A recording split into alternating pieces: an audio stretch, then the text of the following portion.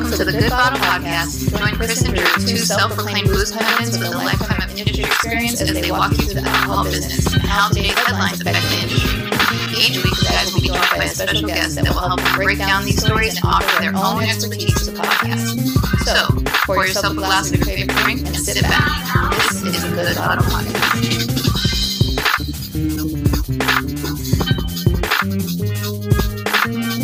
Welcome to the Good Bottle Podcast. My name is Chris Sinclair. I am joined by my fellow host, Mr. Luke Garrison. What's up, Ollie? Oh, not too much. Just exploring some new things, and our guests brought some really delicious, yummy beverage that it doesn't appear either one of us can drink without it devastating our stomach. However, it got me thinking about. I went to a German beer garden this past week, and I'm sitting at this place. And it's an account that I just started working with, and you guys know I used to be really into beer. I got completely out of it. I mean, it was like at a time like the triple IPAs were just devastating, and I was like, I cannot continue to do this to my body. So I made the full switch to spirits and kind of just really got away from beers. And I didn't come back to any type of beer until Chris, you got me into Two Town Cider, and then I started drinking some of those. But even then, like, you know, occasionally I'll have, you know, some Mexican lager, but for the most part, I don't drink it. And like most things, I want to experience it. I want to see, like, oh, maybe I wasn't drinking the right stuff. Maybe I need to experience different things. And I get this beer that I sell to this account, and the bartender, to his credit, goes, well, it's definitely not the best thing we have. And I was just like, whoa, those beer tenders really hit different. They really hit different. And then, but to his credit, I was like, well, I know I didn't get the best thing, so can you get me the best thing that you guys serve? And the beer that he did give me was pretty fucking amazing. So what was it? I don't know. Like my big takeaway was this guy basically, like, you know, just told me, like, yeah, this beer is like not very good, or, you know, not the best. It was like the way he put it, like, and it was so deadpan. I was like, is this how they all talk to you? Like, is this what I dealt with back in the day? Of just kind of being like, you're drinking shit beer. And I was like, I probably did. I probably dealt with this explains a lot about how you talk to people about booze. You talk to people about booze the way that beer tenders talk to people about beer. The difference is that no one's going to allow you behind their bar because service matters. That's true. And I will say that as I get older and I realize that I need to soften the blow on how I deliver information and pick more of a lane, like it's definitely that, because I don't want to alienate myself from every future potential opportunity, right? Just by having too strong of an opinion. So you're right. And I just was like, but to like have this guy do it, I was like, this is not hospitality. Like, but he said it with a smile, and I was like, I don't think he's wrong. But it was a really interesting experience, and I bring this up because our guest tonight also, you know, brought us some beer to drink, which has been just an absolute gut punch for both Chris and I. Our guest tonight is the spirit specialist for most of California at Winebow. He's a former barman, current father, consumer of fine spirits, an occasional writer of words, and my chief nemesis on Facebook. Yeah, that holds up. The person I battle with the most, to the point where people have asked me, are you guys cool?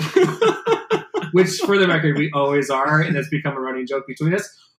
Our guest tonight, Travis Baker. Finally, it's happening. What's up, dudes? Oh, we got to turn the mic. Hello, greetings. Yeah. I brought you some beer. I figured I couldn't out nerd you guys on interesting spirits, so I took a sharp left at Albuquerque and went with some crazy beer that I found at one of our local spots. You're giving both of us way too much like credit for being nerdy about booze when you sit here with us 90% of the time. That's true. Yeah. And nerd out on booze. Absolutely. Yeah, I'm like projecting my nerd blame on you. That's not fair. Well, and I think it's also funny because there's a lot of people they're like, Drew, you have such a great job. Like, you really get turned on us. I was like, is this just like the best job? I was like, no, Travis Baker has the best job. without question, because he's got a dope portfolio and he gets to be the spirit specialist. So you're not really taking orders. You're not chasing checks. Not a lot. You just get to be like the cool guy who knows shit. And to me, I'm like, that's the best job. That right there, hands down, best job. I do enjoy it. But yeah, I mean, like, I get my samples delivered here. Or Cordy Brothers. Jesus. Yeah. So all the new cool shit you've already tried, so I couldn't bring any of that. That's true. So we went with this, which is a. Should we just talk about this now? Yeah. What are you drinking? So this is called Fleeting Seasons. This is from Alvarado Street out of Salinas, California. Really cool brewery. I almost always enjoy stuff from them. Although this was my first excursion into their barrel-aged Saison. But this is an oak-aged Saison with sun gold tomatoes. What does that mean? So we're drinking fucking tomato beer. Well, what is like tomato juice, tomato skin? No, and then you keep saying Saison. Tell us, what does this mean? I'll just first off read you guys the back of the label because they're pretty good with their educated. Yeast of Eden, Fleeting Seasons. In the summer of 2020, that starts out that way. We teamed up with Celador Ales to fashion a unique tropical expression of Saison. By combining a 50-50 blend of our oak-aged Saison onto sun gold tomatoes from Tutti Frutti Farms, we created a delight. Blah, blah, blah, blah. Great. Killing it. Yeah, and then there's some tasting notes and all that sort of stuff. So it sounds to me like they just poured the beer on top of a bunch of tomatoes and let it sit for a while. And then pulled it off so it grabbed some of that flavor. Yeah. Cool. I'm into it. That's how I'm I mean, this is delicious. It's just as being a glutard, the beer doesn't. That was my one do well. My one fail. I forgot. We will be fine here. My wife will hate you. And I get sympathy pains from Chris. Most wives hate me anyway. So, including your own, including mine. Like, hey, so remember how I went to the soccer match on Saturday and you were with the kids alone? I gotta do that again on Monday. I gotta go drink beer, and but it's for work. She's like, yeah, that's always like the tough part about this job, right? Is that you gotta find your moments. And okay, this is how I break this news. This is how I break that news. I think the fortunate thing for me is that when me and my wife met, like I was full blown in this industry and in one of the most ridiculous jobs known to man, right? So it's like she doesn't know any different. She doesn't know a scenario where there's not like late nights and things like that. And I just thank God for that, because I know we have counterparts who don't have that scenario. And like, and even to a certain point, like where I've had friends that's like, well, come on, man, like, you know, all kinds of people, like you're around bartenders, like introduce me to someone. I was like, you don't want to date someone in this industry if you're outside the industry. No, that's a bad idea. How we made it work is amazing. It's a testament to my wife's patience. And your stunning good looks. And, well, yeah. Well, your ability to produce good-looking children. Also a testament to her. I blame my wife for that as well. Chris, are you drinking anything else, or are you just drinking the beer? I'm drinking what you guys brought. So I mean, we're sitting here at Good Bottle Day, and I could have produced any number of things, but then both of these fine gentlemen, ooh, that's a nice sound, brought two very exciting things to drink. I'm just going to pour myself a little bit more of that. Ooh, wow. Yep. Where is that sample bottle? Yep. And I figured I would drink their booze instead. Good idea. So what Chris is drinking, and I'm drinking, and Travis is now drinking as well. So we got tomato beer, and we have the new M&H cognac cask. So Israeli whiskey and tomato beer. The match made in heaven. So around the rest of the world, is it still called Milk and Honey? And just in the United States, it's just M&H? Do you know? I don't know. I think they actually actively moved towards that because we all know how the general population is, and I think they got sick and tired of the question of, is there really milk and honey in this whiskey? Good God. Which, I mean, maybe you can blame like Diageo for, because there's no rules. Yeah. But then they also have like the bull bee on there, which is also just confusing for a lot of reasons. Even though some of their early logos like was a cow, they're like, it just didn't look that good on a label, which I think is really funny. But yeah, I think they've transitioned pretty much everything, because when I see bottles in different countries, like it's M&H. It's M&H. Okay. And again, I think it just comes down to people legitimately thinking there's milk and honey in this whiskey. And well, that's silly and makes sense. Yeah, I mean it's delicious stuff. The one that we're drinking right now is part of their Apex series, and that's just where they're doing full maturation in different types of barrels. So this one is a cognac cask. And I was just really, really excited about it, because we've talked about the pomegranate cask on here before. They've done some sherry, they've done some peated cask.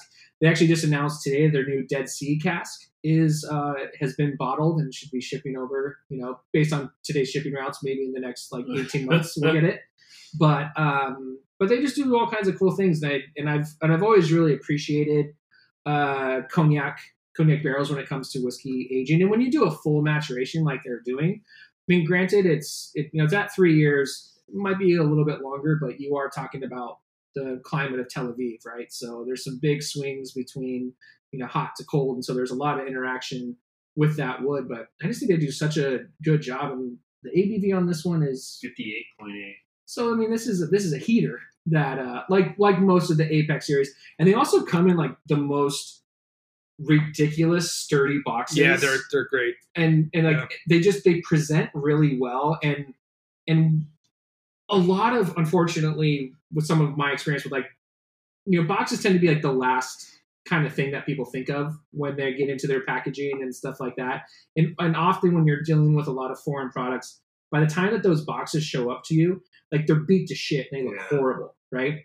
These boxes look great. It really fits the bottle snug into it, but it's not to the point where you ever have those bottles where you're afraid to pull it out. It's I'm going to break this entire thing. I did that with the Black Tot Last Consignment a couple weeks ago. The case? Yeah, where I was trying to get the bottle out, and it was our buddy Jared, can't pronounce his last name. Paniagua. Yeah, that. Bread and water. Bread and water. Bread and water, baby. Well, I never heard that. That's great. I'm going to forget it immediately. So Jared had it, and I was trying to take it out of the case. And I was like, you got to do this, because I feel like I'm going to break this thing. He's like, you got to force it a little bit. I was like, I'm not going to force my way through an $800 bottle. I'm sorry. I'm going to let you do this. But, again, start to finish, I just think that they do such a great job, and they're constantly coming out with new stuff. I feel like we've been hit with a lot of new things. So I wanted to share it tonight. And I'm glad I did, because it's super. This is super great. Fun. I think finishing booze in different casks has become a little bit more common these days. Absolutely. It's definitely a way for companies to set themselves apart. But I've had some really terrible ones and some really delicious ones, and I think what I've noticed as a trend is really whiskey aged in anything grape based. So wine, right? Fortified wine, sherry, brandy, all delicious. I actually haven't had a bad one in that way. Where I start getting weirded out is when agave gets thrown into the mix somewhere in there, and I haven't had any good ones in that. 100%. Where they age agave in wet whiskey casks or. Yeah. We have one from the Arte Nom series that they're doing a Blanco from Cascawin.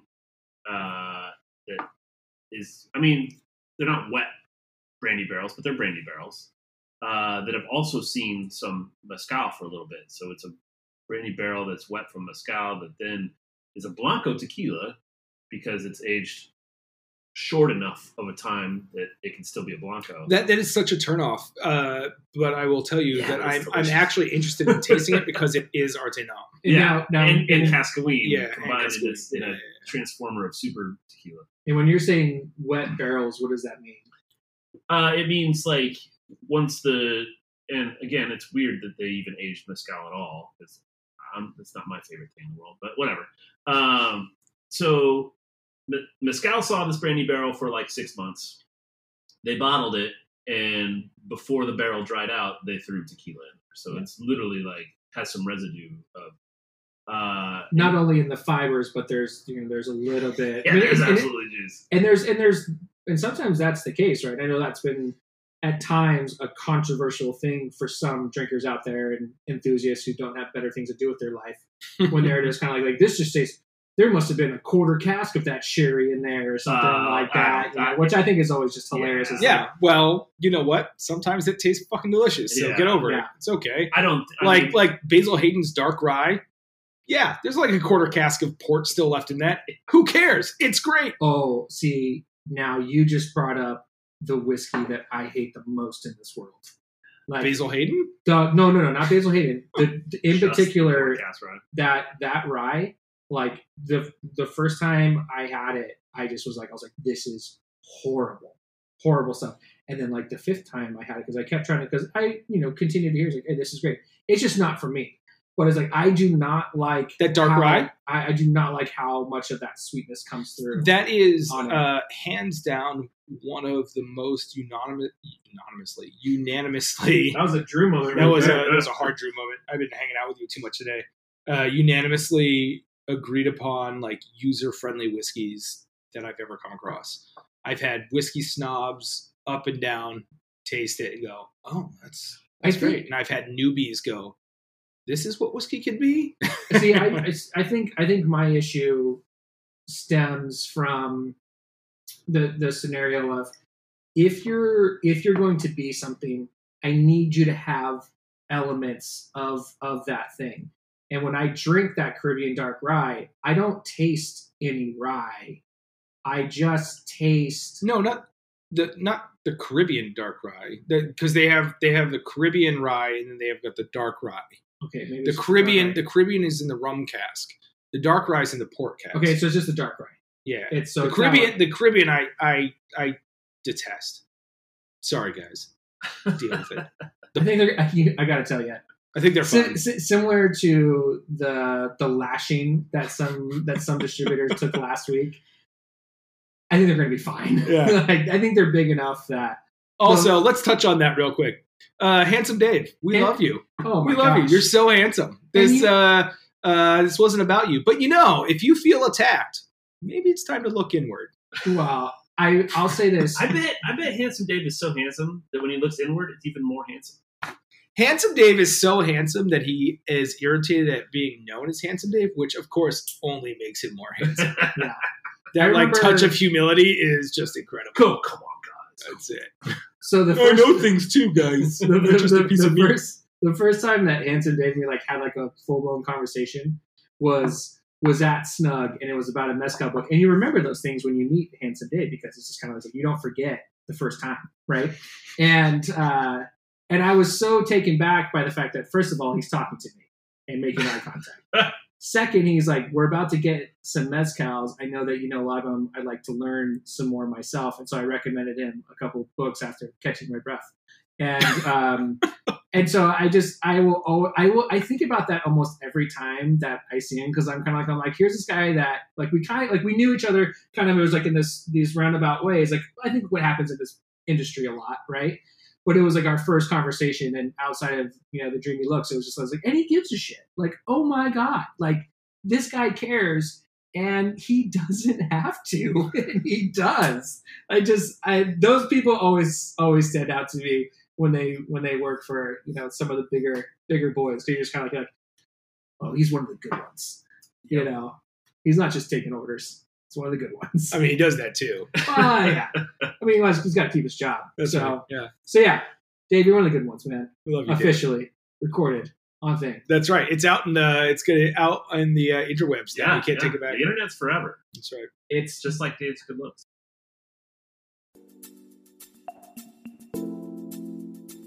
Hello, I'm Chad Brown, founder of Modified Syrups Company. What is Modified Syrups Company, you ask? We are an organic tea-based syrup company located in Sacramento, California. We provide complex flavored syrups that pair well with sodas, cocktails, tea, and even coffee. Interested? Visit our Facebook and Instagram pages at modified_syrups_company916 for all the latest news and updates. Cheers.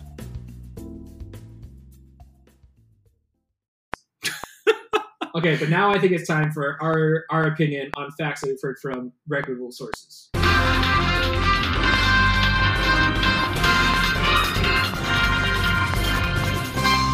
Okay, so the first thing we're going to talk about tonight is Vox Media is buying the publication Punch, which is a really well-known online drink-oriented website.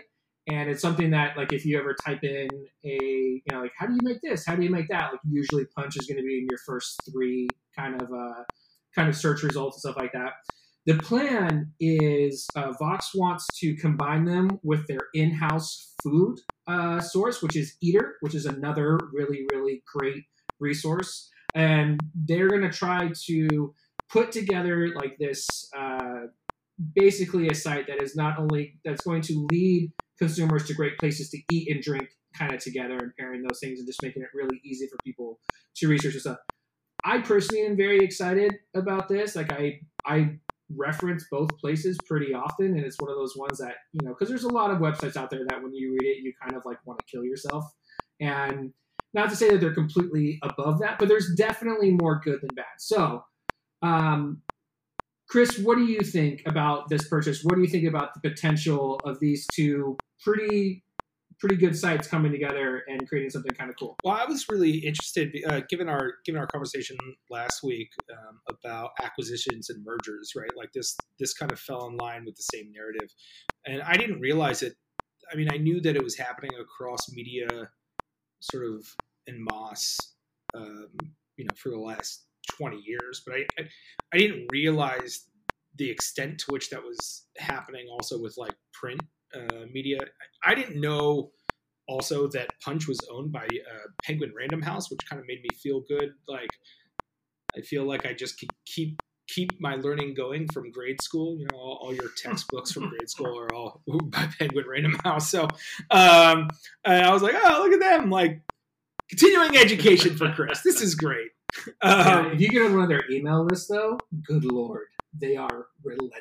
Oh, I'm sure of it. And it's like, and I don't remember how I got onto it, but and this was very recent. Like I just finally, I was like, this is enough, and I like unsubscribed like last week. But they are very, very aggressive. So, great company. Want you to learn. Very pushy on the emails. Punch has always been one of those content creators, and they are a massive content creator. Like their website is fantastic, and I didn't realize that they had the money behind them that they do, and had the infrastructure behind them. It all sort of makes sense. But I got to be honest, coming up in this industry and seeing things develop as they have over the last 10 years, especially with the onset of Instagram, and Facebook taking a much stronger place in our society over the last like 10, 15 years. I wasn't really surprised at seeing more of these well produced videos and researched articles and what have you. Eater has always been something that was super well respected within our industry in terms of like their write-ups, and Punch has sort of just followed in that same line, especially from the beverage perspective. So the two together just sort of make sense to me. I think for me, I was mostly just surprised. I didn't realize that Punch had the foundation that it did. Yeah, I think to your point about Eater, before the pandemic hit, they did an article about this bubble that was forming in our industry. It's something I know that all three of us have talked about numerous times, and we haven't talked about it in a year and a half because it burst in a completely different way. But at the time, the concern was that you have all these bars that are rapidly expanding, and there's just not enough talent to staff them. And Eater did this really great article where they highlighted the fact that it's like, oh, you were a bar back at Bourbon and Branch. Like, now you can run this bar. Like, and that was like, that's what they directly referenced because it was a focus on San Francisco. And it was just a really, really well done. And I didn't realize it actually till this moment. So I was like, how often I've referenced that article almost like 2+ years later, probably. But so they're making really good stuff. And that's why I'm really excited. Travis, what do you think? So I look at this from a kind of a different point of view, really. In a previous life, when I first started college, I was a mass communications major, and then I switched over to English, and consequently studied a lot of journalism in the middle of those. So I look at this almost from like not a food and beverage industry point of view, but from more of a media point of view. And it seems to me, and this is maybe just me being a gadfly, that like mergers in journalism are kind of typically bad. I think you get a little bit more of like a homogenized viewpoint, and also like one of those. I briefly, well, not briefly. I read a lot about it, but one of those dudes was like the ex head guy at like BuzzFeed. I'm like, oh, fucking great! Like now I'm gonna get like 15 different ways to spice up your Negroni. Like, I don't need that shit. So I mean that's a concern of mine. Do you? So we all agree that like anytime somebody references anything BuzzFeed related, it's like a non-starter, right? Definitely. Okay. Cool. Yeah. Unless you're on one of those lists, then it's great. Right. Yeah, I'm sure it's made careers, you know, but definitely. I think Red Rabbit ended up on a BuzzFeed like top 10 list at some point in time too, and it was definitely a proud moment for me. Yeah. I got into it with my wife once, where she kept sending me all these BuzzFeed things, and I was like, if it ever says BuzzFeed, I'm not clicking through it. Yeah. So you just send these to me, and so you know to be a dick. I'm like, I don't know. I feel like I gotta cut it out. Try the nice guy approach, didn't work. Okay, so you have this kind of. Sorry to BuzzFeed it on us, but go ahead. I have a little bit of a trepidation regarding what Punch will become, and honestly, I think I tend to skew a little bit more nerdy probably than the average folk, so I've never found Punch to be like that expository. Ooh, what's expository mean? I mean, like I like to deep dive into shit. You know, okay. Like I got a guy for you. That's like an expose there. Yeah, true. Yep, know what that means. But Punch is really great. You know when I don't even want to know what you guys talk. You know when Drew doesn't know things, so gotcha. That's fine. That's what he's. When you like you forget how to make a blah blah blah and like you type it in. Yeah, exactly. It's one of the recipes I know I can trust. And totally. Then, it's like that and Imbibe, and I'm like, right. And I compare the two and agree in my head on which one I'm going with. Imbibe typically takes prettier photos, though. Punch takes good photos, but I like Imbibe a lot. Imbibe takes really, really cocktail porn photos. Yeah, I'm more of a fanboy of Imbibe than I am Punch, for sure. Yeah, definitely. I think all of that also. I did once drink in their editorial bar in Portland. As did I. I did not. Here's a great story. I think I've told this story before on the podcast, but this was like a season or two ago. Lots of new listeners. When God, I hope so. At least 3. I was in Portland for a United States Bartenders Guild conference or something like that. And this was back when Facebook would alert people when they were like in your city or something like that, like, hey, so-and-so's nearby, so-and-so's nearby. Anyway, one of the admins for Imbibe, who I'd known through the industry just casually for a little while, and I was always like, I always fanboyed out then. Imbibe, for those of you who don't know, I'd be surprised if you don't know, but if you don't know, Imbibe is like the Rolling Stone of the beverage world. It was one of my go-tos for like new bartenders. Like, what should I start reading and stuff, you know? And I've got like 4 or 5 books. I'm like, also just, get a subscription to Imbibe. Imbibe the book and Imbibe the magazine. Yeah. 2 different. Yes. 2 different things. But both of them. But do that. Yeah. Anyway, so I get off the airplane and I'm with Brad Peters, and I get The worst. hit up. I get a text, or I get a message like, "Hey, you're in Portland. If you got a moment, come by the office." And I was like, "Do I?" Yeah. I was like, "I'll be right there." We're literally in the taxi, and I tell the taxi to take to go to a different address, and we go right there. And I was trying desperately like to not tell anybody else who we were with, because I didn't want to I didn't want to like swarm them with a bunch of fanboy bartenders. But we go in, and Brad's just doing the Brad thing and just being casual and talking to people and like talking shop and whatnot, and I'm all wide-eyed and fucking staring at this amazing back bar of unique spirits I'd never seen before. I'm like, oh my God, I'm in this office. I'm going to drink some of this shit. And so I come across my very first bottle of Malort. My very, very first bottle of Malort. And Brad's not paying attention to me. And so I'm just like pouring him things. You told the story, yeah. And I'm just pouring things and having him drink them. And he's not paying any attention. So I'm like, I'm gonna fucking get him. So I pour a little bit of fucking Malort in his glass, and he drinks it, and he looks down. He's like little inquisitive, and takes another sip, and like kind of has like this happy little shrug about it.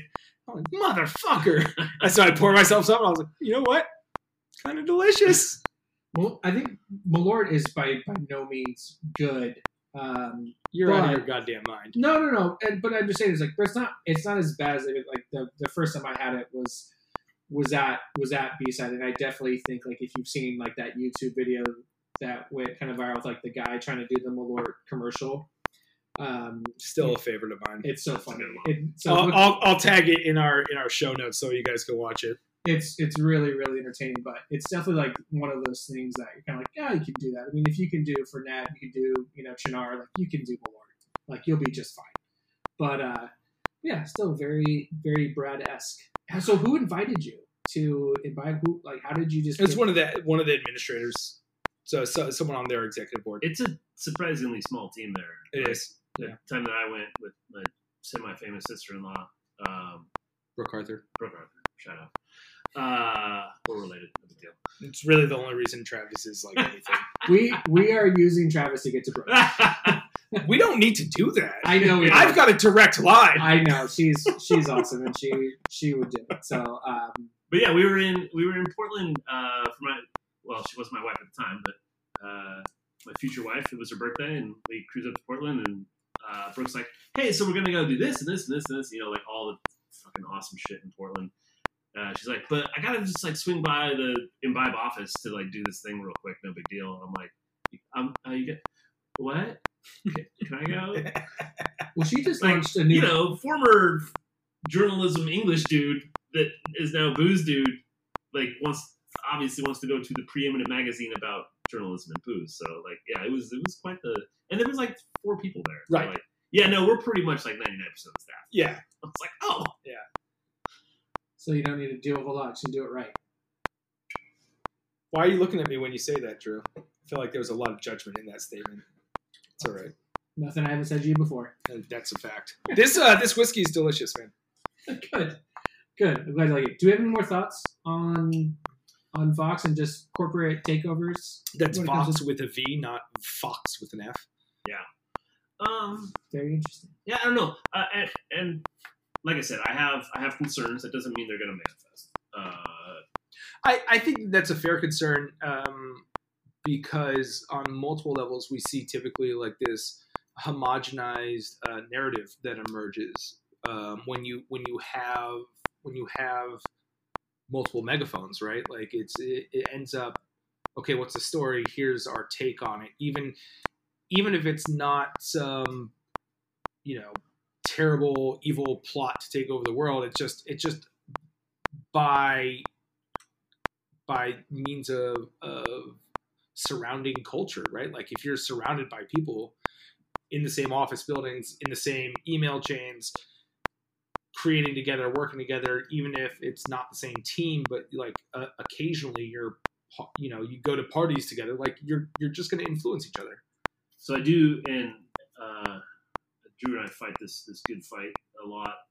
Working for smaller brands in a lot of ways, I do see it being bad for smaller brands in a weird trickle down way, because the megaphone for them has gotten larger in sense of now being owned by Vox and having multiple outlets and stuff. So ad money and all that sort of stuff becomes a thing. And who has money for that? It's not the distiller that I represent, down the road a little bit. It's not the people down in Mexico that are scraping 2 nickels together to put together a mezcal still. It's these huge brands that can afford advertising now on Punch and now Eater and now Vox Media at large. So I think there will be a little bit of like the rich getting richer in a little bit, which is, again, it's a concern. I think as a counterpoint to that, maybe not a counterpoint because I definitely agree with it, but I would place the argument then even more so on the industry professionals who actually give a fuck to be more vocal about the brands that you enjoy, right? And let it be on someone else to be uncomfortable with editorializing that, right? Like if you made a drink, if you made a cocktail and it was inspired by this and these flavor profiles, don't just say this Tennessee whiskey. Make sure that you say like, this comes from Greenbrier and I like it because of this, right? Like make sure that you are explicit in those reasons, because then maybe the editorial staff won't be so eager to replace your choices, right? And it might happen, it might not happen, but at least this way we keep everybody a little bit more honest, I think. Well, I think that's just a good habit for any person who's in this industry that's trying to be a bigger deal, is that you need to be brand aware and emphasizing those things, the stuff that you're working with and why you're working with, like that's just a good habit to be in general. What's funny about that is that was something that I actively worked against on a lot of my cocktail menus, because it was, at least from a bar perspective, it wasn't about the brand, it was about the bar. Yeah. And if you wanted to know about the brand, we would talk to you about it. But specifically when you're marketing, like when I learned to market myself as like a human being and as a professional and as something that's outside of this entity that is this brick and mortar bar, then yeah, definitely, I talk about, no matter what it was, whether I was like making cocktails for Don Julio Dickel, whether I was making cocktails with Boyd and Blair, and being explicit and talking about it and not just bullshitting it for the moment. When you open that, will you do it right in front of the microphone? Oh, absolutely. Thank you. I was already planning on doing that. That's great. Oh, that's a good sound. The Montucky has been cracked. This is the first. I'm cold snacking. Sorry, everybody. This is the first cold snack? Yeah. On the pod? Oh, I believe so. Not beer guys. Yeah, that's a dark secret of mine is that I actually I wanted to be a beer guy before I got into being a spirits guy. You have the beard for it. Yeah, and apparently the attitude. But the funny thing is beer paid quite a bit less than booze does. So. It's kind of like shocking. Yeah. How because when initially I was trying to get into the industry, I did the same thing because again I was coming from a place of beer, and I was like, oh, I want to work for a brewery and stuff like that, and then you start to see some of the numbers, and you're kind of like, is this is, and then you start to think about it, you're like, well, yeah, 24 for a 6-pack, okay, like there's not a whole lot of money there, so kudos. I mean, and there's some people who obviously crush and do really well, but kudos to the beer guys, very passion driven. Yeah, very. That's a fact. I hope they have side hustles.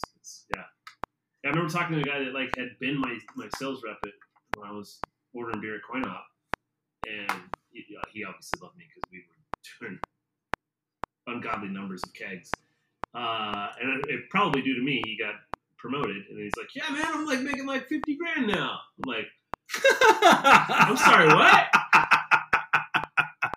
For the record, in most sales rep positions, you're probably starting at 60, 70. Yeah. Before that, like, brand ambassadors obviously a little bit different. Some of these activist teams are going to be way different, but yeah, if you're a sales rep, you should already be making a pretty good penny or have a ridiculous commission structure. Yeah. He was like, I mean, I'm going to make like, another like $4,000 in bonuses. I'm like, oh my God. Yeah. I don't want to do this. We need to talk. And you need a job bar back in here?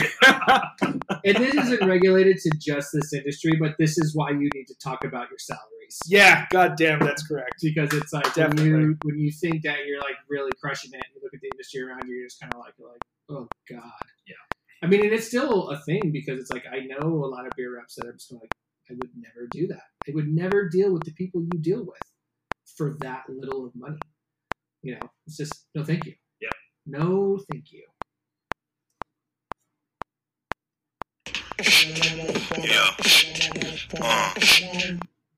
All right, so now on to our second story.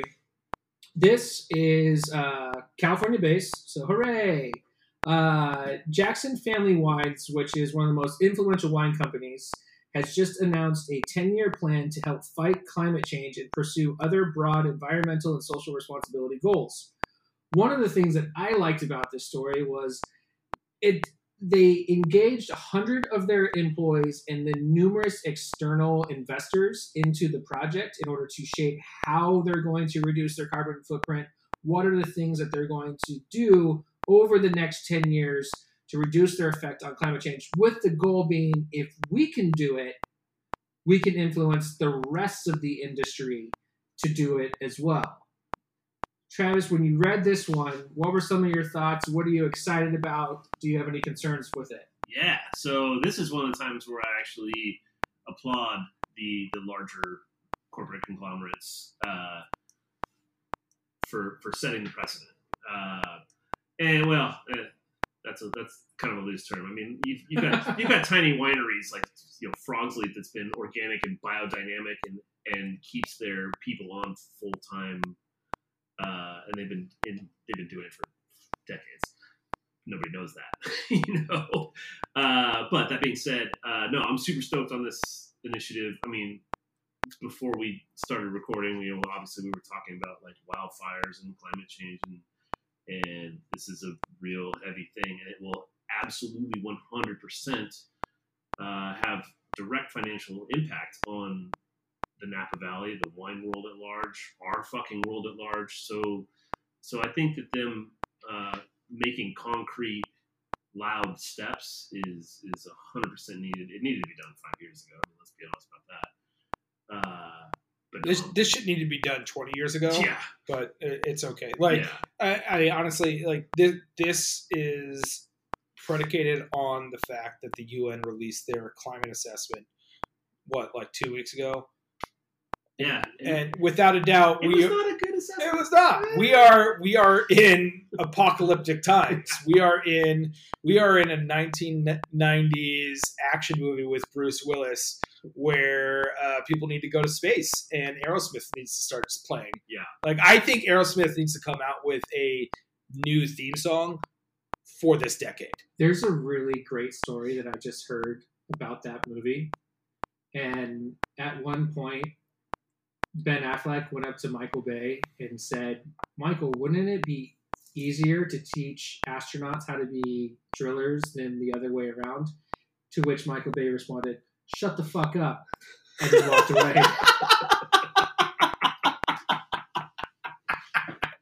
I just heard that story over the weekend. It was great. God, that's incredible. I like, he's probably like halfway through production or whatever. Like, Bay was probably like, oh, shit. There's no way but Bay thinks that way about anything.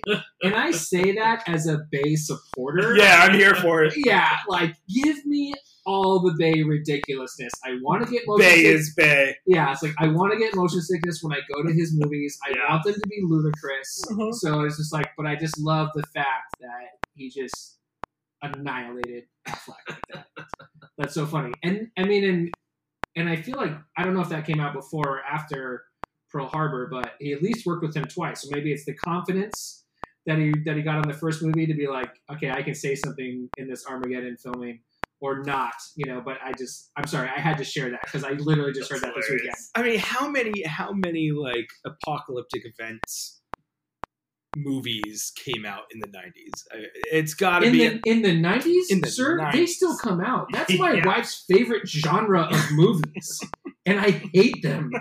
And she's just like, "Nope, here's another one." And it's like that is her. That is. I mean, her that's jam. great, but I feel like in the 90s it was like a very specific. There was a spike in apocalypse movies. Yeah. That's for sure.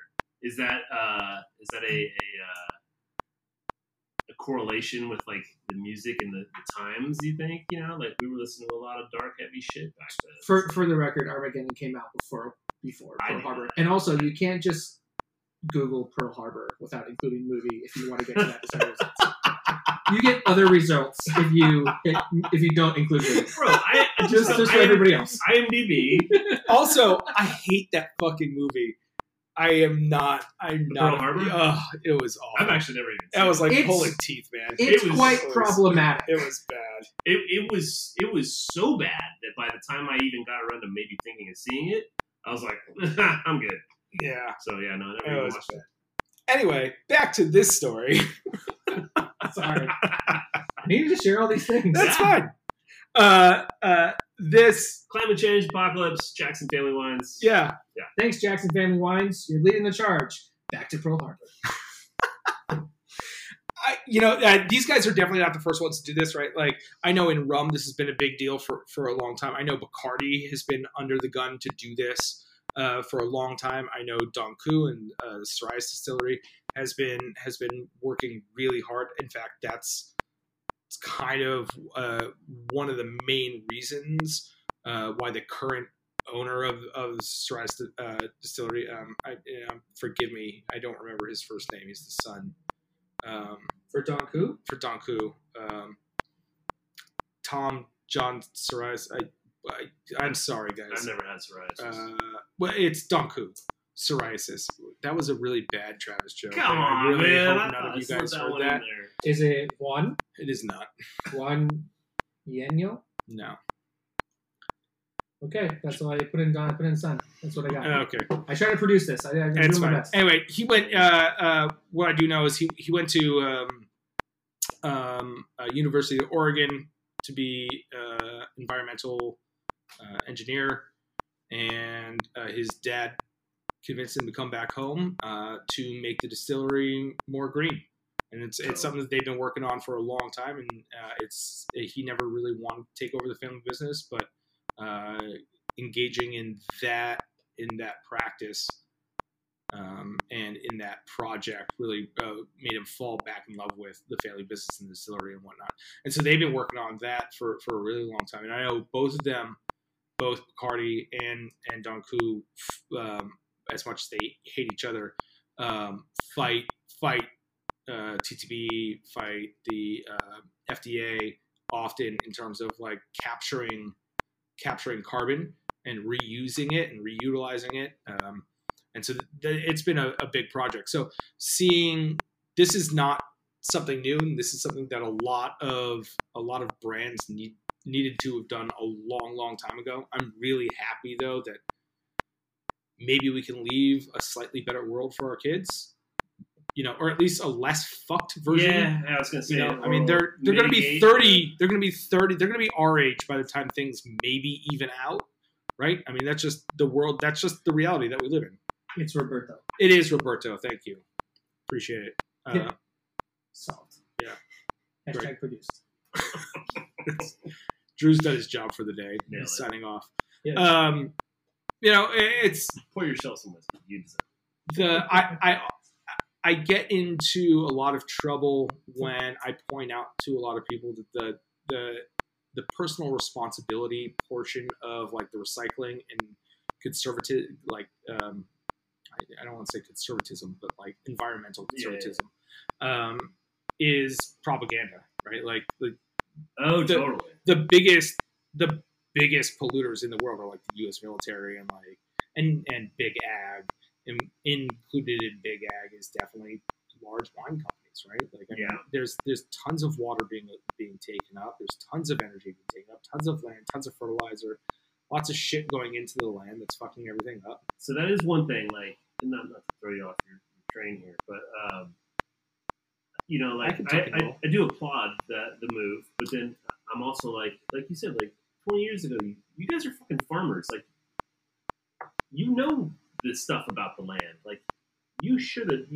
I totally agree. You should have done it 20. Yeah. You knew this was coming. Yeah. Like you're part of the problem, and now like You should have want been us to dry congratulate farming. you, but You know, you should have been water wise, and you weren't because it was easy to pour a bunch of fucking water on top of your vines and get a bigger bumper crop and blah blah blah. And you took the shortcut, and now we're all paying for it. Yeah. In both ways, paying for it, by buying wine, and then paying for it because now we're all going to die. There's no water. So, like I said, I do applaud them for starting to do the right thing, but at the same time, they are 100% corporately responsible for all of this. So let me ask you guys this, because I had this situation happen to me a couple of weeks ago, where I was going through a wine list and just trying to find information. Like I have like the Vivino app, sure, which is really good resource. Take it for what it's worth. There's things you need, but if you're in a position as a consumer, and you're at a bottle shop, either it could be Good Bottle, it could be Total Wine, it could be any of these things, or at a restaurant looking at a list, like, and you want to make these conscientious decisions. What would you recommend to people? It's like, hey, check this out. Do you know of any quick resources that it's not like, no, not like, oh, I got to go through 7 pages of a Google, like keyword search to try to find something that aligns with my personal beliefs? Because again, like, you look at some of these wine lists at these places, you're just kind of like, 300 fucking wines on you. Yeah. Like, how am I supposed to... More importantly, actually, is the fact that if you're ordering wine by the glass, you're probably not getting something that fits those criteria. Oh yeah, the BTG is to make margin. Right. That's absolutely. Bottle to glass. By the glass. BTG pricing. By the glass pricing. Travis is using a lot of industry savvy terms because he's making assumptions about our listeners. Right. No, it's fine. He should. And that's why okay. We are here to educate, yes. and that we're not talking down to people. We're just explaining. So restaurants make a lot of their margin off of things called wells and BTGs, which is by the glass. That's how they are able to, stay in business. And offer you other things that maybe their margins aren't as high on because they charge a premium for things that don't cost much. Yeah, and the reason bars and restaurants can make that money in those margins is because they order them in bulk, mm-hmm. and they are consistently. It's sort of this verbal contract between the distributor and the account that by including this product in your drink or pouring it in your well, that then just the volume goes up, right? And so thereby you guarantee that this item will be continued to be purchased and depleted. To quote The Jerk, it's a numbers game. I love that movie. He eats his cans! More cans! Okay, so I just was looking at Jackson Family Wineries, and so they have, based on this very, very brief look, 36 different wineries that is underneath the Jackson family name. Oh, that's a big deal. So you got Napa, well, yes, but listen to this: Napa, Sonoma, Mendocino, Monterey, Santa Barbara, Oregon, Australia, Chile, France, Italy, South Africa are where they have different wineries. Yeah, those are all their aviators. So you can imagine now. Growing region in the fucking world. You can imagine, except for the home of wine, the country of Georgia. So that's the country of Georgia, folks, not the state. The country, baby. Yeah. If this is something that's really taken serious, and again, and I think the fact that they included, some of their employees and got their ideas as well, to me, it adds a level of accountability, right? Where it's like, hey, you asked me these questions, you had me come up with these ideas. Like, what are we doing? Definitely. And I'm sure from start to finish, like they have by the glass wines, and they're going to have stuff that's not. Yeah, they definitely will. And it will be really, really interesting to see is like, can this still be economical and make sense for someone of this scale to take these steps to ensure the future? Well, here's the thing: production? it definitely can. I mean, maybe not in Napa, maybe not in Sonoma, right? Because the land value is too high. But if you're ordering wines from old world estates where they're not paying astronomical taxes on their land that they're still leasing and paying off from the bank they've owned for generations, yeah, it's going to be a lot less expensive. So here in California, we have this sort of this great meeting idea of supporting local, right? But in the end, everybody's kind of, a lot of the consumers are just burnt out on California wines because it's all they consume all the time.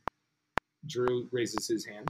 And you're not getting to really experience kind of the quality that is California wines, if that's what you really want to showcase, right? And by that also, we have this entire culture of consumers who are afraid to drink things that they can't pronounce.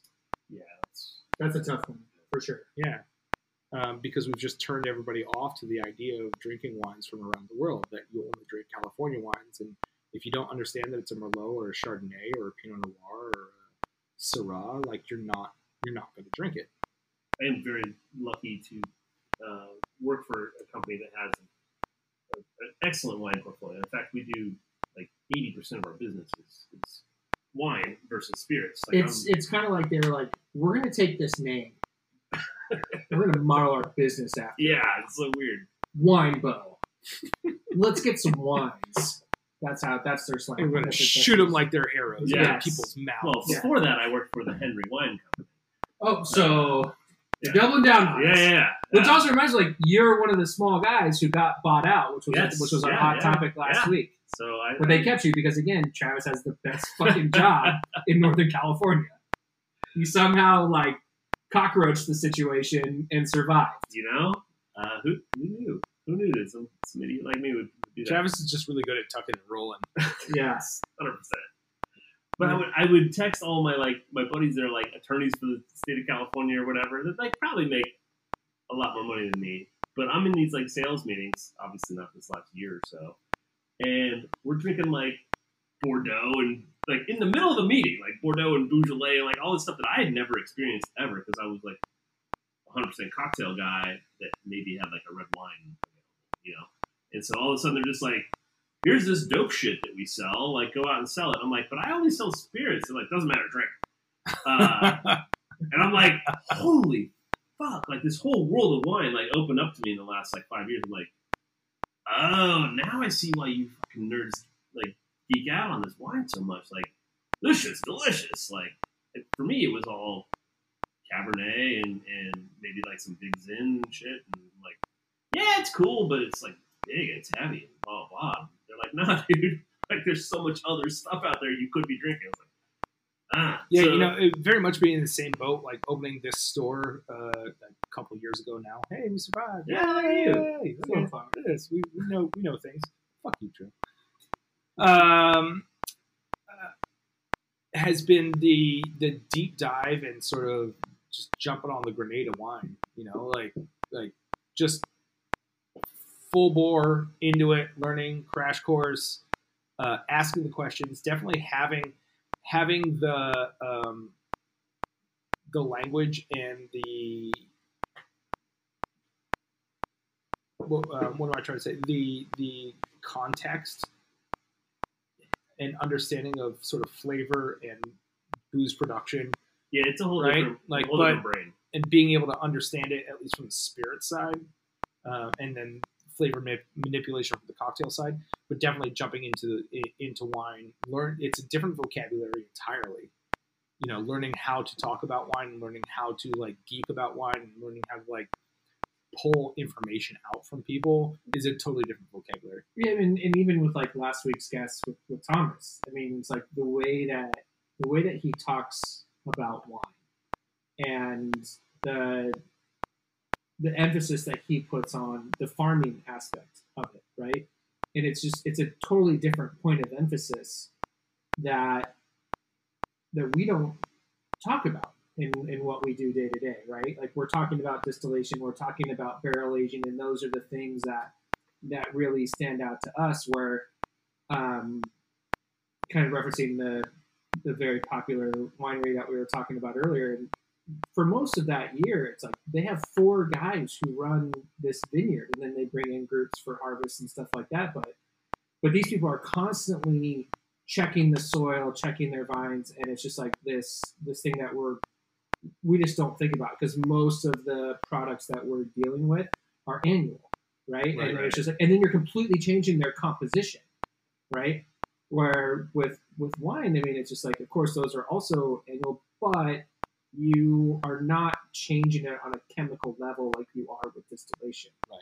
You know, which I just think is super interesting. And you know, my journey has been shorter than Travis's, but it's definitely been a lot of those aha moments. And true to form, like I went the weirdest direction with it, you know, because I just couldn't. And I get a lot of shit from my buddy up at CV Wine Spirits, who's got this incredible wine club and stuff like that. He's like, you couldn't do what normal people did and get into the Bordeaux's and stuff like that. It's like you had to go with the most esoteric thing that nobody fucking understands, like Georgian wines and Lebanese wines and all these different types. And I just was like, well, yeah, that's kind of what I have to do to work backwards from there. But it's really fun to hear people talk about wine, and I find myself just more often than not, it's like I just drink way more wine than I drink anything else. Yeah, same. And I drink a lot of fucking spirits, and I'm still putting down way more. Really? I drink a lot of spirits at work, and then I typically drink wine at home. Yeah, I've been like that. Yeah, I've definitely been like that for a while, because wine was always the escape from work for me. Right? That was always the way that it never felt like work. And that's, I think that's something a lot of people outside the industry don't always necessarily understand, where it's like on the weekends, or what our weekends can be or not be, it's like I don't want to go to a bar necessarily.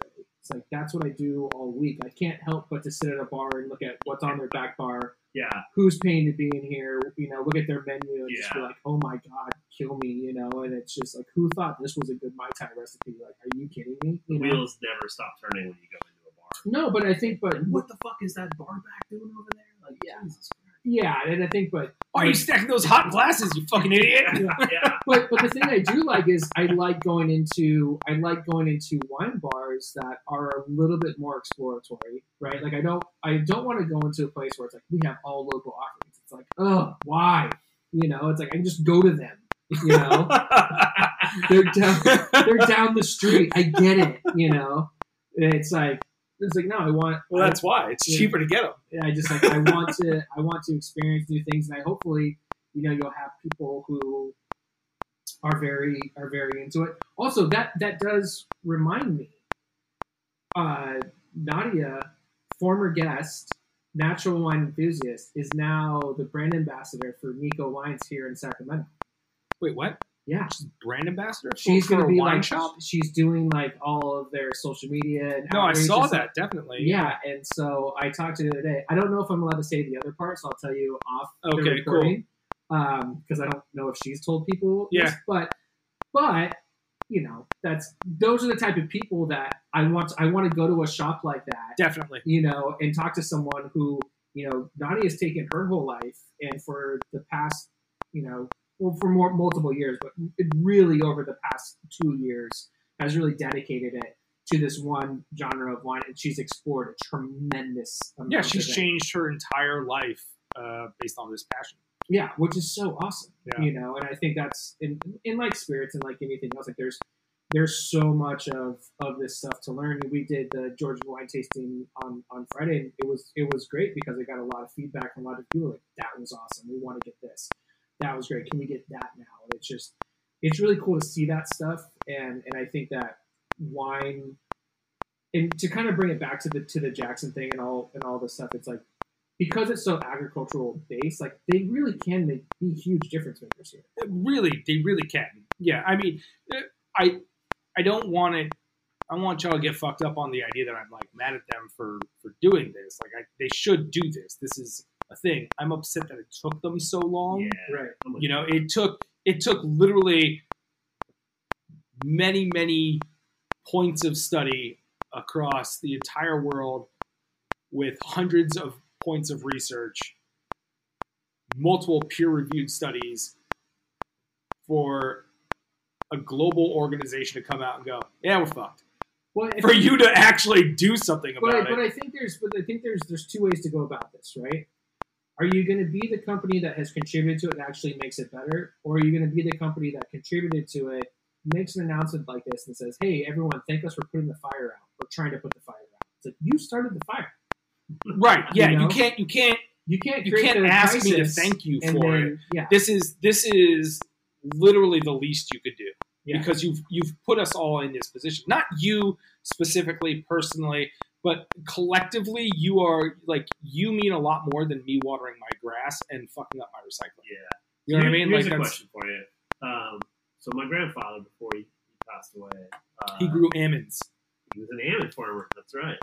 That's almond for everyone else. who knows how to pronounce things? Outside Drew. of Northern California. And he did that. I mean, he also had a side job where he worked for Sherwin-Williams, but that's beside the point. Because being a farmer, you're poor as shit, and he needed to make money. Sure. And you're also paint savvy. Yeah. So You got to paint a lot of barns. Yeah. He had 4 kids to put through college. But anyway, it was later on he grew my entire life. And then he switched over to organic, and that took him a long time to get the farm to actually legally switch over and be certified and all that stuff. And I'd like to say it was because he was trying to help the world. The dollar per pound of organic almonds was worth the fucking squeeze. Yeah. To change the farm over. And that was the entire reason he did it. Sure. So I'm guessing if you look into some things, Jackson has done some economic research and realized that It doesn't take economic research to switching their shit over is going to make them money. Well, it's okay. You can look at it that way. I mean, I'm sure it's great for the or you can look at it like, well, if we don't do something, nobody's making money because we don't have any grapes anymore to grow anywhere. Yeah. No, I mean, yeah. So Absolutely. no one's making Yeah, money. I definitely think it's a two-pronged thing. Because there's that, but I think that nobody does something like this if they're not being affected in their wallet. I think there's definitely the business savvy point to it, and I'm legitimately not trying to always bring this back to Georgian wine, but it is applicable here. There was one of the wineries that we tasted on Friday. They had a group of kind of savvy investors come in and started this winery as part of this reignited interest in legitimate wine production there. But they put the winery at this elevation that no one had ever put a winery at before. And the reason they did that was because they were like, global warming's a real thing. It's going to get too hot in the valley. So we're going to start planting our grapes up here. And as the world warms up, we'll be fine. Yeah. And I just was like, and I had not heard of anybody doing that. Yeah. And so sometimes you're like, because of course you can sell people on the romance of that. We're in the mountains and we're growing vineyards. It's like, no, we just want to be viable for 20, 30, 40, 50 years down the road. So we planted the vineyard here. And it's just and I guess sometimes it removes the sexiness from it. But you're kind of like, that was probably really fucking smart. I don't know. That's pretty sexy to me. Someone making smart choices it's pretty rad to me. Yeah. Securing your family's. I'll send you a couple cases this week. Perfect. You got it. Not kicking the can down the road to your kids and hoping they figure it out. Yeah. That's actually a lot more attractive to me.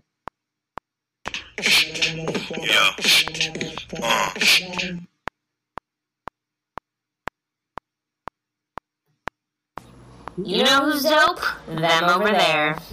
Oh, there it is. Our one. It had to happen. It had to happen. We were due.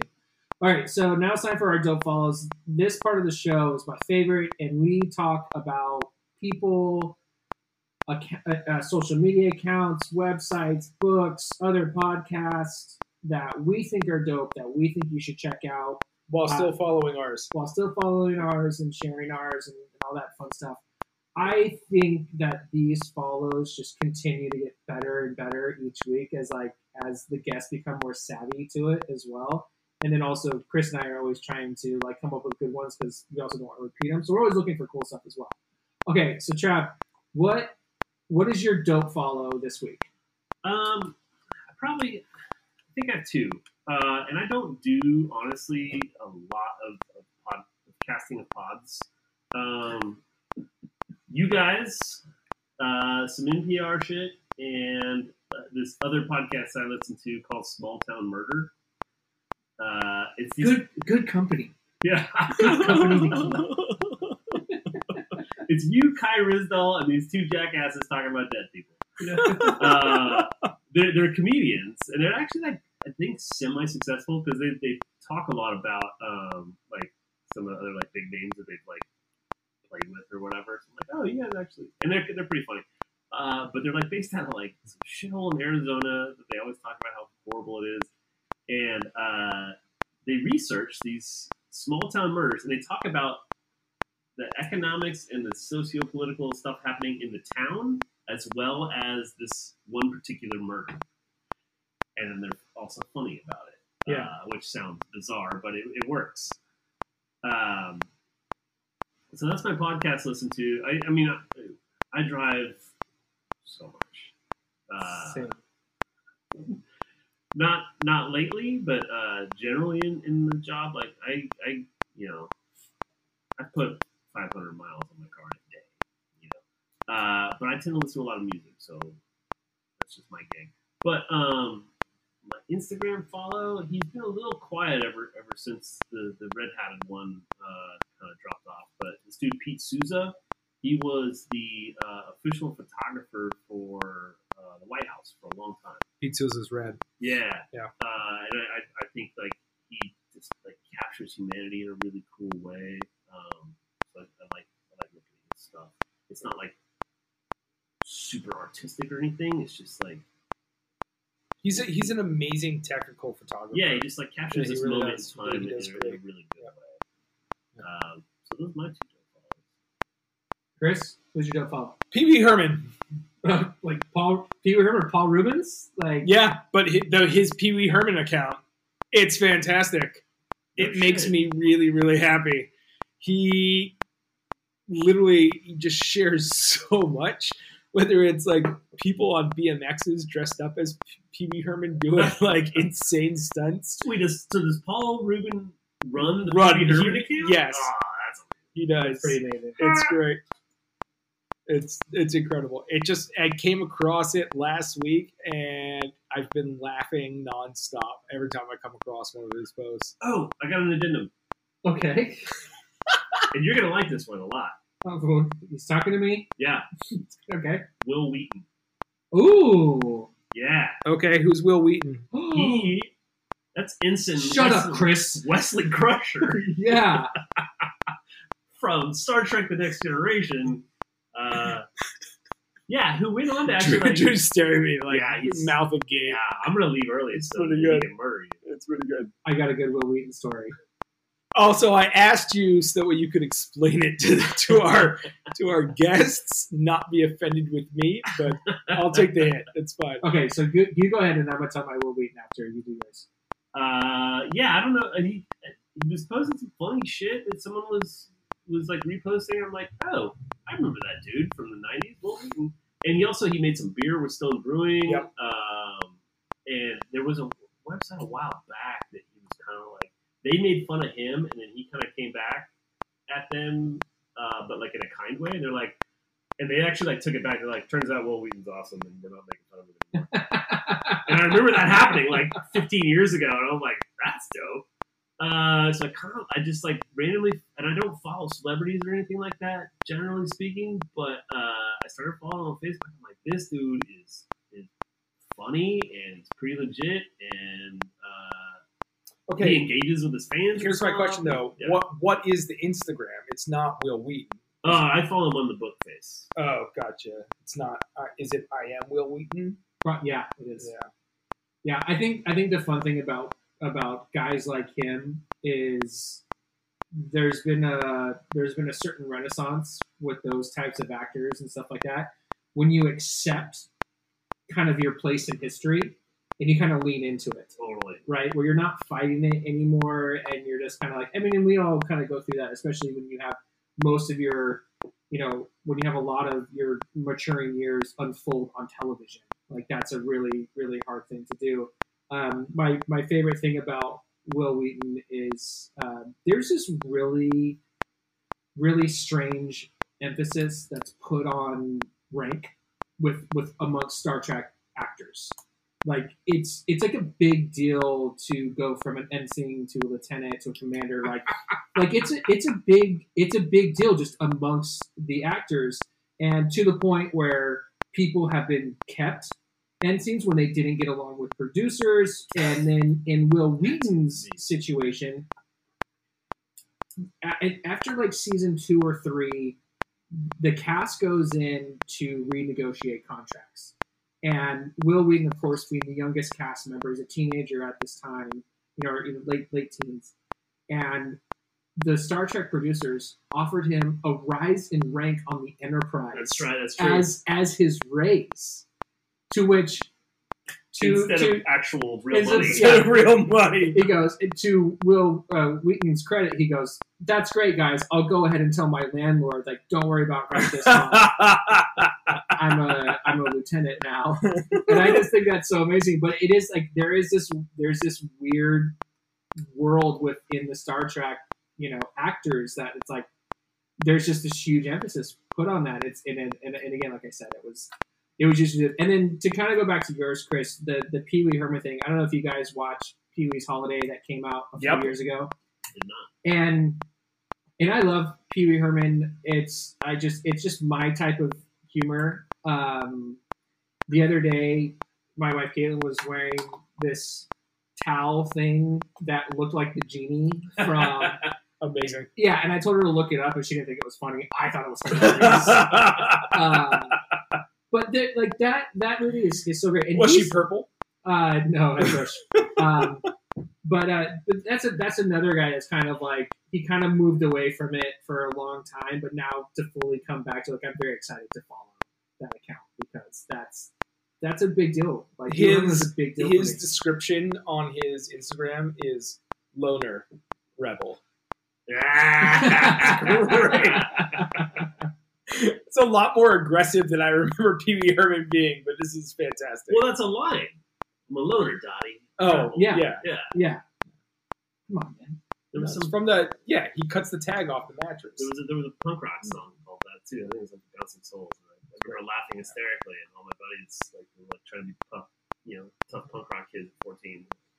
What's so funny, I'm like, that's the Pee Wee Herman line, dog. Like, get it together. Yeah. Fantastic. We think we're sticking it to the man, and we're really just like rehashing Pee Wee Herman in 3-chord fucking harmony. Was there really harmony? Yeah, some of it was. All right, Drew. Okay, so I have 2, and one of them is I have shared it before, but this past weekend, my favorite rum writer Matt Petrick reached out to me, and he said, "Hey, would you mind just reading this over and tell me what you think before I start promoting this?" And I didn't know what to do with my hands. Wow. And of course, he wrote a great article on the place of Martinique rum in Mai Tais, which I realize how this sounds to everybody, but it was so good and it was so well researched, and the Mai Tai is the hill that I will die on for the right recipes. I mean, for the I guess the uninitiated, the Mai Tai for cocktail nerds is hands down one of the most like destroyed Bastardized. recipes. Absolutely completely, bastardized. That's the word I was going to use. completely fucked up recipes that like it like as long as it's got juice and rum in it, people if will call it a Mai there's, if there's Tai. any juice near my Mai Tai, get that out of my face. Except for Yes, lime juice, you mean? Well, I guess if you like, don't give me the Drew wants his Mai Tai stirred. I had a lady ask me one time why it wasn't pink. Yeah. because it's a real Mai Tai. I'm like, why would it be? Yeah. So check that article out. It's a really great deep dive. Where do people find it? So you're going to go to cocktailwonk.com. You can follow him on Instagram, which is Cocktail Wonk or Rum Wonk. And again, like the things that and the time that he puts into these things, like I just have such a deep appreciation for it. And then the fact that he was like, hey, just tell me what you think of this. Like he doesn't need my validation. Although the other article that he did earlier this year, or oh god, maybe it was last year. I don't know anymore. But he did a deep dive on Jamaican rum in the British rum blend and how it actually doesn't really belong. That article got nominated for a Spirit Award at Tales of the Cocktail. Oh shit! Right. And so I kind of Is Tales happening this year? Virtually. yeah. So they're doing So no. So the awards are for all these different publications and stuff like that. And there's some really really great articles that his competition is, but it's like that article I ended up doing like this total fangirl post about it on Facebook because it's so good and it's really easy to digest and there's a lot of really great information and reference points and things like that. So to have someone that I respect so greatly in this business. And he also has the Minimalist Tiki book, which is incredible. Fantastic. Such a good book. People need to pick that up as well. So I just want to give a shout out to Matt. Again, he doesn't need it because he's got his following. But Actually, Matt, if you could reach out to us and if you listen to this and tell us where I can buy Minimalist Tiki, I'd like to add it to our shelves for our library at Good Ball. It's definitely one of those books, and finding books is a totally different thing than finding booze. I'm very good at navigating 3-tier system. I am not so good at navigating there was a time, however you handle publishers. There's no distributor for books. Like, I don't understand how this shit works. I've got an employee who does an amazing job at it, but even he struggles with it because we have only so much things. And his wife's even a librarian, so like we even have the inside. But it's tough, man. So for us to like carry the dope books, it takes a lot of effort. And if he doesn't listen, I'll message him because there was a moment right before you guys opened where I did a lot of that research for you because I was like, It's true you did. Like you should get this book, you should get that book, and it was weird. It was definitely a weird thing. Like if you're like, I love diving into weird parts of the world like that where you're just kind of like, how does this work? And then you're like that doesn't make any sense at all. So yeah, we'll figure that out. Okay, so then my other one is Instagram account. I know that they have a TikTok, but you guys know I don't have a TikTok. So I love the Tiki Talkies. But it's called SF in Bloom. Oh yeah. And so I saw a video of these two people, and what they do is they take native wildflower seeds and they skateboard around San Francisco, hitting all like the random dirt spots and stuff like that. And they're putting stuff that's not invasive, right? But then they'll wear like bee outfits when they do it, and then they which probably doesn't have nobody bats a fucking eye. Of course they don't. They're like that person's in a bee outfit and they're riding the skateboard. At least they're not shitting on the sidewalk, So I mean, even if they are, whatever. Yeah.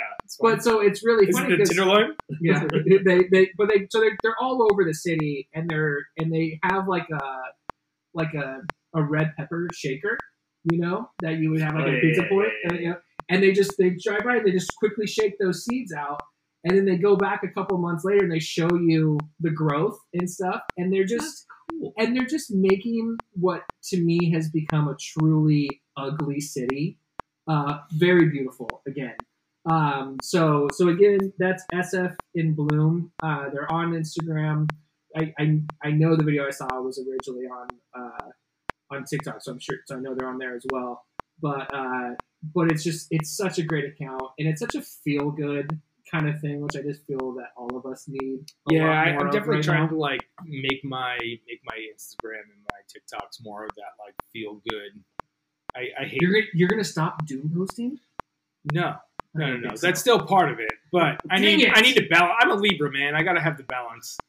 I don't think you do. Sometimes you make me so sad with the things you post. I'm like, yeah, Chris, we get it. The world sucks. Like, Jesus. I need to remind people every once in a while. Yeah, the doom posting and doom scrolling are two new things I was introduced to in the past week. Oh, you didn't know what those were? I mean, like I understood the concept. I didn't know they had its own like phrase, their own vernacular. Yeah, sure, yeah. And I just and there's a couple of people. You're one of them. You're welcome. That I want to be like, I'm like, can you stop with this because you're not making anybody feel better. Like this is just, and you're not. And I don't think that makes me feel better. Well, it's like I don't think you're talking to anybody and I'm changing not. their minds either. I'm screaming into the void. That's what I'm doing. Or the echo chamber, where it's just kind of like, yeah, you got a bunch of people that agree with you. I guess. Nah, it doesn't even do that. It's literally me screaming into the void. That's what it is. It's terrifying when the void looks back at you. That's all. I believe it. Well, I gotta tell you, I think those were some pretty dope follows.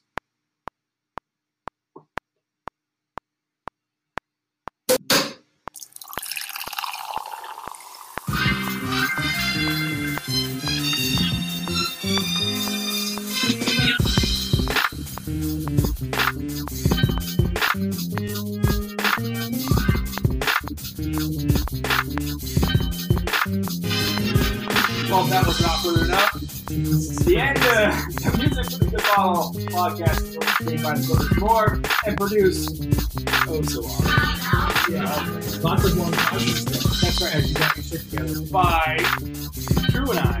We do this. Just the two of us. It takes a lot of work for it to do this awkward. And some of it's effortful, and some of it's just fantastic. And before we go kill this bottle, actually, we'll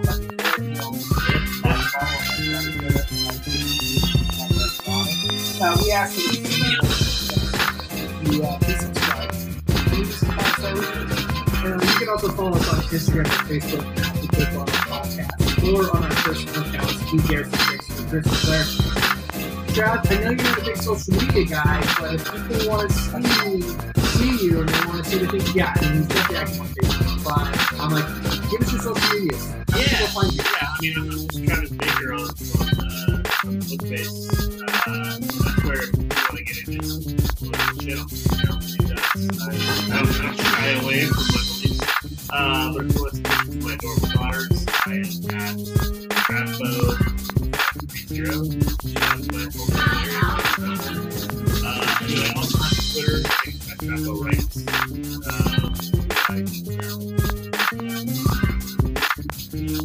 It's worth the wait, folks. It's worth the wait. Just make sure you say your word. I think there was one time I was like, it was 4 years.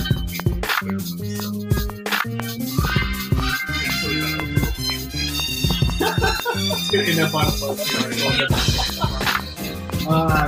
So if you want to support us, visit our Etsy shop, where we sell fun stuff. And I do have a new t-shirt that I promise I will get out this week. It's so beautiful. It's so yes, and it's free. Or you can visit anchor.fm/goodbottlepodcast. That's one of ours.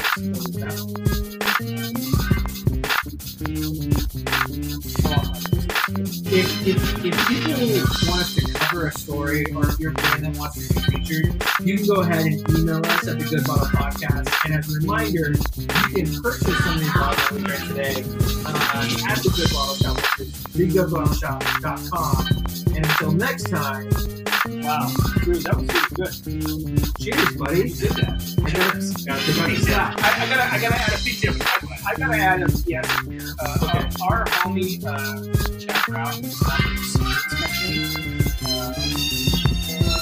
we are very excited about it. So I want to give him a shout out tonight because we support homies doing dope shit. You've been great for producing dope balls. No, there's a whole section dedicated. No. I want people to So this came right back. I want that. Because they compete with the music. That's right. Well, the music's gone now. Music's gone. Yeah, And it's going to be modified syrups. Right? Okay. So modified syrups is coming out. He's got some rad syrup that he's making, long-time cocktail bartender, and he's doing a pop-up here at Good Bottle next week. So if you're in town and if you're interested, pop on through. It's going to be on Wednesday. So come taste some of his syrups. He's going to make some lovely beverages for some people too. And I bet if you're interested in some of his dope syrups, you'd be more than happy to send some to you. Chad is good at whatever he does. So definitely check it out. Probably something all of us. And thanks for listening. We appreciate you guys. You guys are Cheers. amazing. Cheers. Cheers! Very good.